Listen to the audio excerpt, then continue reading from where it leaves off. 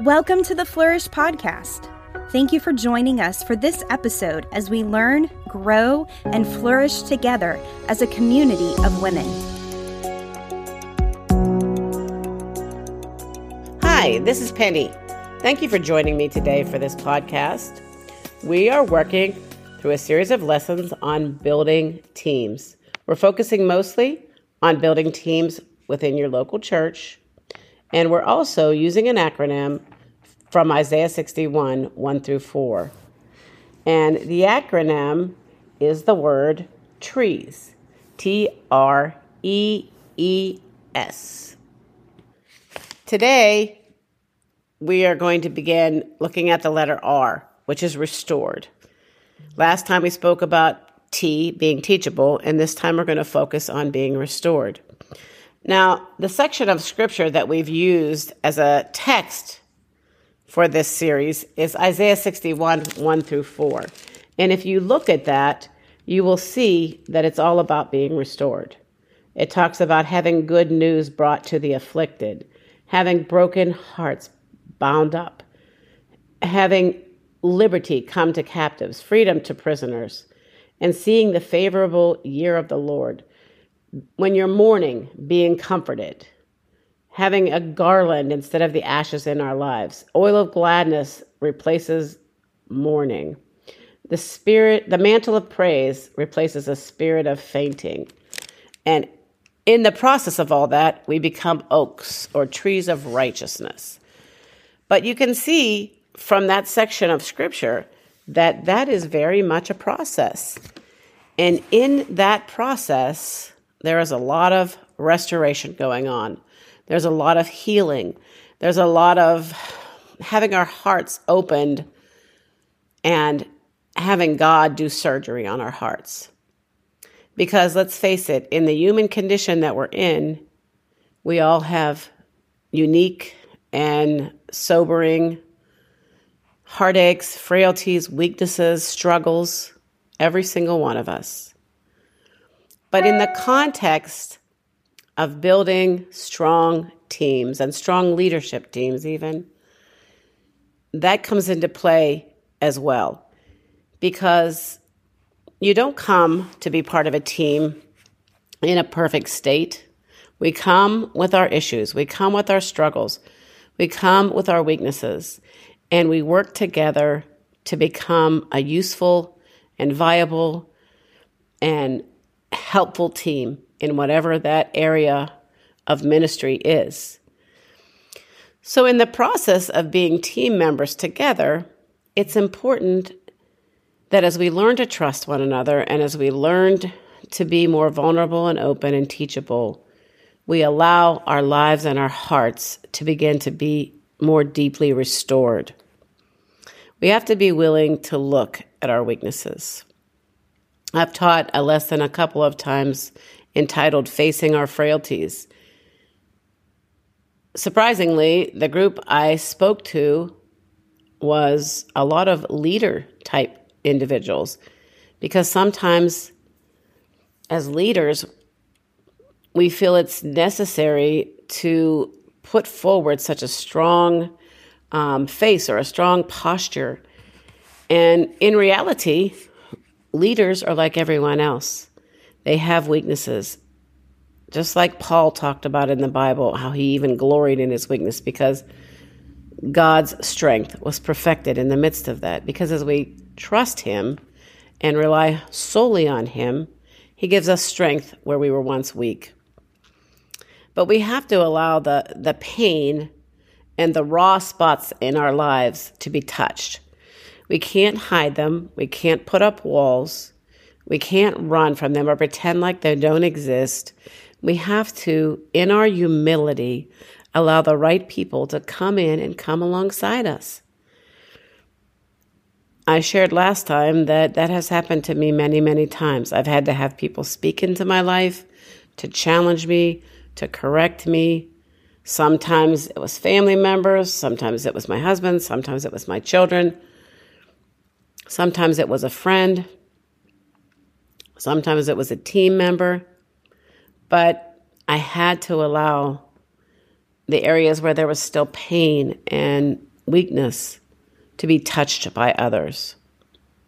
I couldn't come across as though they did not exist, or that because I'm now a pastor's wife, I've arrived at this level of perfection or maturity that I don't have weaknesses anymore. I'm going on 65 years old this year, and I still have plenty of weaknesses. And there are still plenty of times where I need to allow the Lord to examine my heart and to deal with weaknesses in my life. There are times I actually go to others and say, look, this is a problem. I need help overcoming this. I need you to look inside my heart and tell me, what do you see? What's going on in there? Oftentimes, there's a healing that needs to take place in our lives. The culmination of Isaiah 61, 1 through 4 is in verse 4, where he talks about becoming these really strong oaks of righteousness that will be able to go and help all kinds of other people and restore and bring wholeness to them. But the bottom line is you cannot become that person without receiving verses 1 through 3. That often happens in the midst of a group of other people and through the words or the touch or the encouragement of another. Psalm 147 verse 3 says, he heals the brokenhearted and he binds up their wounds. The condition to that is we have to allow him. And sometimes that happens when we're by ourselves and we're reading the word or we're praying and God just speaks something into our hearts that is so encouraging and so helpful and just really touches that spot that needed help. But I have honestly found in my life that oftentimes those healing touches come from the individuals around me. So if you're trying to build a team, especially a team that is set on a vision of being those restorers, being those encouragers, influencing others, coming alongside others, then we have to make allowances and a place within that team, within the framework of that team, to allow people to be healed and to touched and to open their hearts up in such a way that we can see sin, weakness, struggles, issues, and not ever look at them negatively. We have to be able to say, there go I. I mean, honestly, it helps me so much to avoid judgments by realizing how weak I am myself.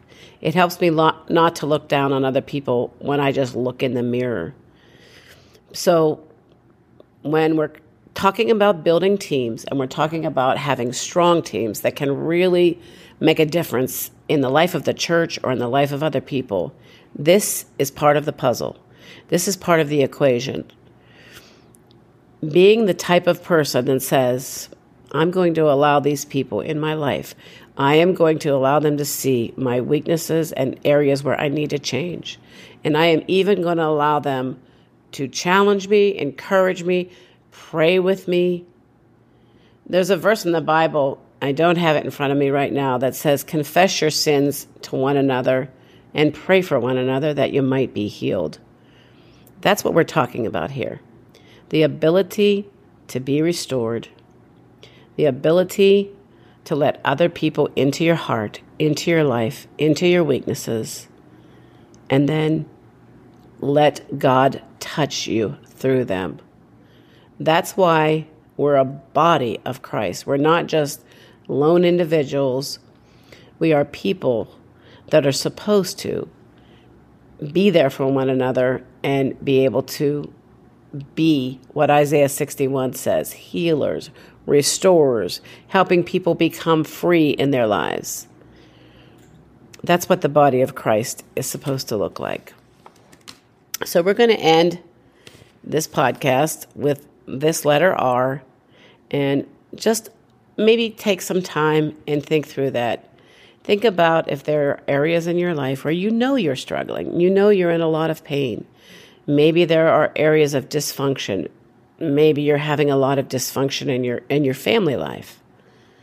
Maybe you're having dysfunction in other relationships. Maybe you're struggling in your thought life.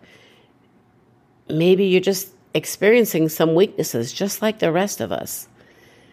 But you've been very reluctant to let anybody else in your life to touch those things. Maybe you've been betrayed in the past. Maybe you've been vulnerable and someone has really hurt you in the midst of that vulnerability. It doesn't help to make a vow and say, okay, well, I'll never do that again.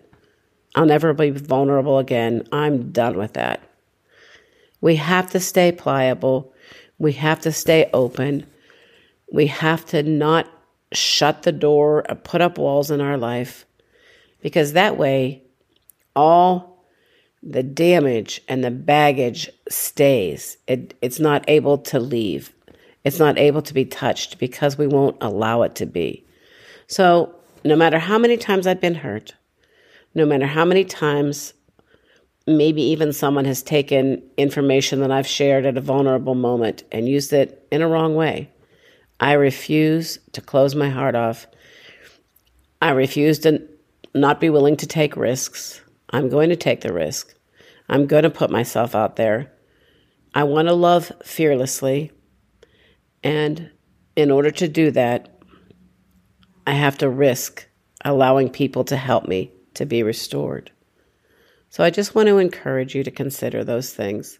Consider if there's an area in your life where you need to allow someone to come alongside you, to pray with you, to stand with you, to challenge you even, to be accountable with.